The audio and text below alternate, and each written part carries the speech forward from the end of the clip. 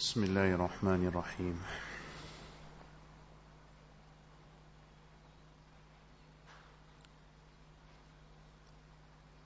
We were speaking about the fitnas which come close to Qiyamah and what a person is required to do in these fitnas.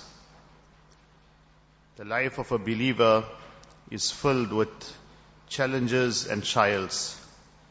Allah Tabarak wa Ta'ala, in many places of the Quran Sharif, Allah Subhanahu wa Ta'ala informs us that we will test you. وَلَنَبْلُوَنَّكُمْ بِشَيْءٍ مِّنَ الْخَوْفِ وَالْجُوعِ وَنَقْصٍ مِّنَ الْأَمْوَالِ وَالْأَنفُسِ وَالثَّمَرَاتِ. Allah Ta'ala says, most certainly, definitely we will test you. Sometimes there will be fear, there will be hunger, there will be losses in your wealth, in your fruits, in your lives. But then Allah Ta'ala says, وَبَشِّرِ الصَّابِرِينَ. Give glad tidings to those who are patient. When they are afflicted with any calamity, they say, Inna lillahi wa inna ilayhi raji'un. Like that throughout the Quran Sharif, different places Allah Ta'ala informs us. أَمْ حَسِبْتُمْ أَن تَدْخُلُوا الْجَنَّةَ وَلَمَّا يَأْتِكُمْ مَثَلُ الَّذِينَ خَلَوْا مِنْ قَبْلِكُمْ. You think you're just going to get entry into Jannat when you're not going to go through those trials and tests that the previous nations had to undergo? Allah Subhanahu wa Ta'ala will test you. And the more closer you become to Allah Subhanahu wa Ta'ala, the greater the tests are. In one hadith, Nabi Sallallahu Alaihi Wasallam mentioned, مَثَلُ الْمُؤْمِنِ كَمَثَلِ الْخَامَةِ مِنَ الزَّرْعِ. The example of a believer is like a weak plant, a weak branch. تُفَيِّئُهَا الرِّيَاحِ. The winds will move it from side to side. You see a weak branch, a plant, and the winds are blowing. 1 minute it's one side, then it comes back straight, then it falls again to another side. تَعْدِلُهَا مَرَّةً وَتَسْرَعُهَا أُخْرَى. Sometimes you're going to one side, sometimes to the other side, and sometimes you are straight. So that is life. That is what's going to happen. You have to be prepared. You have to prepare your mind. Why are we being informed of all this? Why did Allah Ta'ala inform you that He is going to test you? Why did Rasulullah Sallallahu Alaihi Wasallam inform you that a believer, he has to undergo these trials so a person's mind is prepared? He understands that trials are going to come. Tests are going to come. It's not something for you to become frightened of, something for you to become overwhelmed, or, what's happening, why this is happening, why it's happening to me. It is going to happen to you. Because you are a mu'min and you're a believer. And you're going to have to undergo these situations. And this is what strengthens you. Often in life, no one wants to go through challenges. But that is the means of Allah Subhanahu wa Ta'ala purifying you and Allah strengthening you.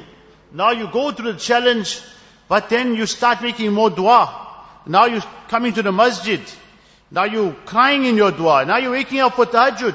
This is making you stronger. It's bringing you closer to Allah. You don't want it, but Allah knows it's better for you.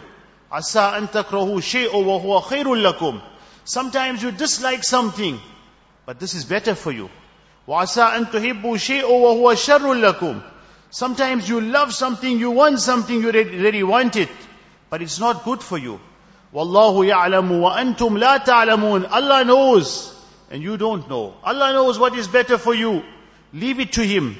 Leave the situation to Him. Put everything in His control. Hand over your problem to Allah. وَأُفَوِّضُ أَمْرِي إِلَى اللَّهِ. Now I am handing and trusting my situation to Allah. Hasbi Allah wa ni'mal wakil. Allah is sufficient for me. He is an excellent guardian. Leave it to Allah. Allah Subhanahu wa Ta'ala, He knows what is best for you. He knows what is the wisdom. You cannot see what Allah can see. You don't have the knowledge that Allah has. So first of all, when these fitnas do come, in these times of trials, you have to understand that this is going to happen. Nabi Sallallahu Alaihi Wasallam prophesied it. تَقُولُ الْفِتَنِ كَقِطَعِ اللَّيْلِ الْمُسْلِمِ. Why do you think all the great muhaddiseen, why did they bring this chapter in their kitabs if there was no reality to this? It is true, it's real, it's going to happen. We are living in a dream world nowadays because we are so influenced with what we see around us. We are living in a dream world. We just expect things to be the way we want it to be. But that's not going to happen. Things are not going to always be the way you want it to be. Allah is going to test you. Allah is going to bring about situations. There's the wisdom of Allah subhanahu wa ta'ala.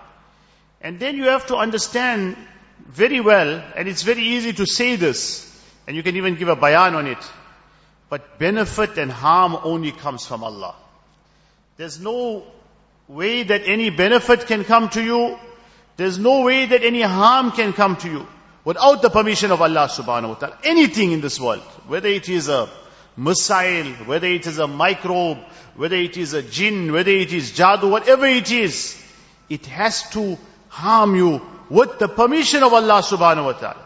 وَمَا هُمْ بِضَارِينَ بِهِ مِنْ أَحَدٍ إِلَّا بِإِذْنِ اللَّهِ. Even when Allah subhanahu wa ta'ala in Surah Al-Baqarah, He speaks about sihr, and He says they cannot harm anyone without the permission of Allah subhanahu wa ta'ala. So when everything is coming with the permission of Allah subhanahu wa ta'ala, then the first thing you need to see is how is your relationship with Allah subhanahu wa ta'ala. Is this line clear or not? Am I doing everything that I'm supposed to be doing? Am I doing everything with perfection, with precision? Am I doing it as I ought to be doing it? Often your mind will not even go to certain things. Sometimes the pious people, their minds go to that. I was very particular that every day when I was making wudu, I was making miswak. Now miswak is a very great sunnat. People take it to be something light. Your wuzu will be valid without miswak. But some ulama, they went to this extent to say that as-siwaku shatrul wudu, that miswak is half of your wuzu. So remember, if you're not making miswak, it's as though there's a 50% deficiency in your wudu. If there's a 50% deficiency in your wudu, remember there will be a 50% deficiency in your salah, which is not a small deficiency. It's a very great, if I tell you 50% loss in your profits. How many businessmen will be prepared? I'll take the 50%. No, 50% knock is a big knock. No one is prepared to take that. Why is it when it comes to our ibadat, we become so lax now? So this miswak is such an important thing. So sometimes, maybe you're not making miswak at the time of wudu. You may think to yourself, I'm a very good person, alhamdulillah, I'm giving so much of charity, I go for hajj, I go for umrah, I do this, do that, alhamdulillah, all that is in its place. But sometimes, because you are close to Allah, that small thing in your life that's missing, that miswak you were making at the time of wudu, you forgot about it. Maybe you lost the miswak. But it's very, easy to get another miswak. Hazrat Shibli rahmatullahi alayhi, one day, he had to make wuzu, he didn't have a miswak. He's looking around everywhere for a miswak. Where's that miswak? I need that miswak. These people, they start preparing for namaz, sometimes half an hour before azan. Remember, your preparation for namaz mustn't start 5 minutes before the jamaat starts. Like, unfortunately, that's our condition now. Allah give us tawfiq. We prepare for namaz 5 minutes before. These people, they start preparing for namaz sometimes half an hour, 45 minutes before azan. So then you can worry about the miswak. But when you're coming last in the masjid, and the namaz is already started, then you can't even look for a miswak, because then you're going to miss the jamaat. So Shibli rahmatullahi alayhi sees one person, got a miswak. He told him, sell me that thing. Person told him 1 dinar. You know how much 1 dinar? 1 gold coin.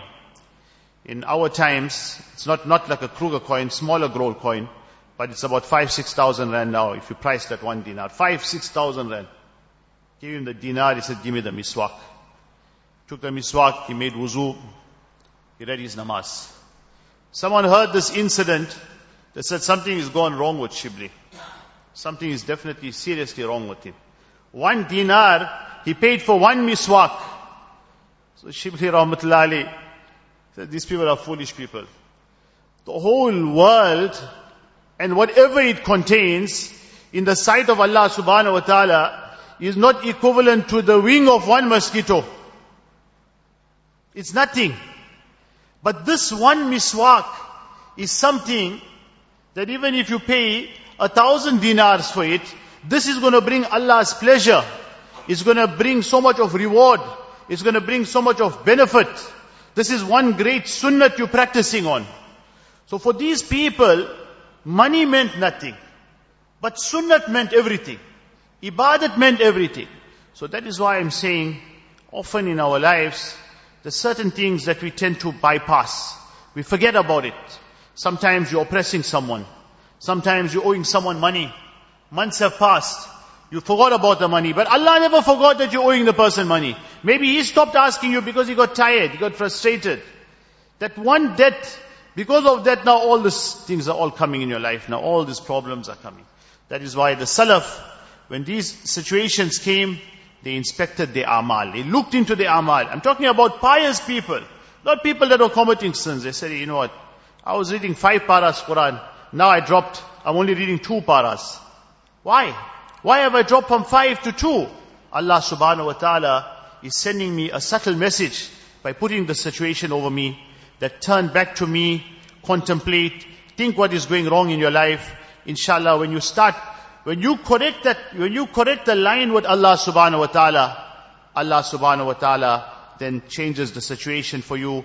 Allah subhanahu wa ta'ala sends down His help. Allah gives you that solace. Allah gives you that peace. May Allah grant us a true understanding. Wa akhiru da'wana.